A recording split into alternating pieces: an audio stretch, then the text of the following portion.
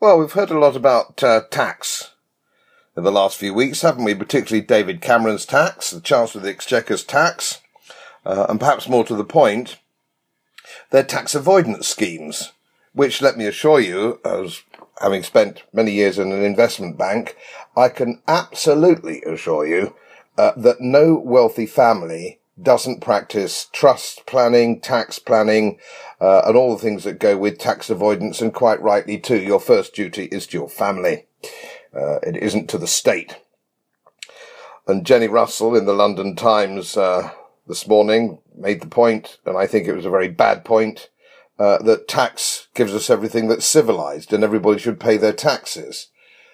Well, it's, I think, a little bit disingenuous to assume that all the tax we pay goes on good things like schools, hospitals, apple pie, free ice cream for children, because it doesn't, does it? It goes wasted, most of it.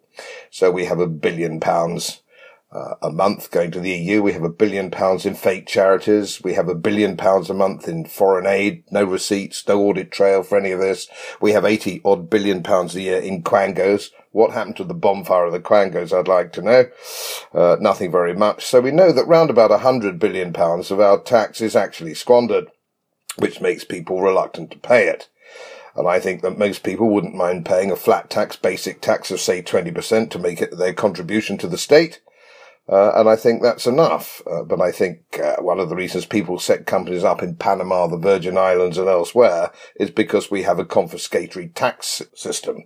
It's just too much and people have to avoid it. Otherwise the state steals too much of their money.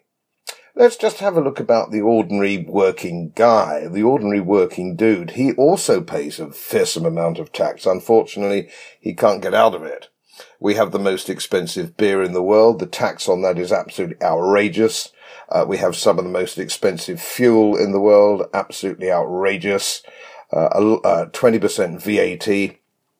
The government is collecting tax from the ordinary working man at the most extortionate rate.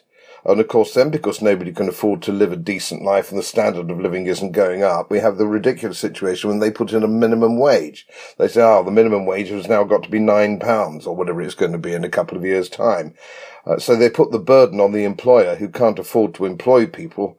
And the real source of the problem is the government make everything too expensive by too much tax. And getting back to that, this is the reason that people avoid it.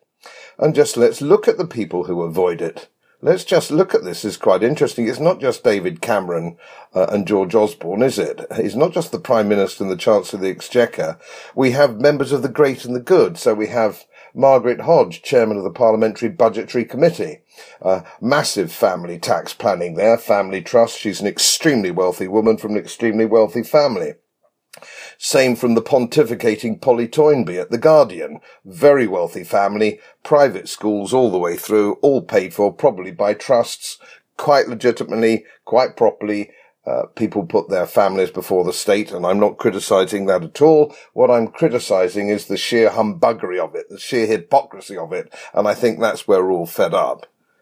I might leave you with a rather unfashionable thought, if I may. You know, rich people don't want state education, don't want state health, they don't want state pensions, they don't want all these things that we all seem to be addicted to in the welfare state.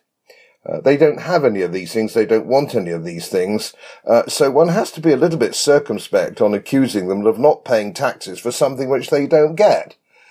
And I wouldn't mind betting that their VAT and their council tax alone in a year is more than most of us pay in income tax. So I don't think we need to completely make them the villain of the piece. I think all they're doing is protecting themselves and their family from a greedy and squandering state. And I think that's right and proper. Let's do something about aggressive taxation before we start worrying about aggressive tax planning.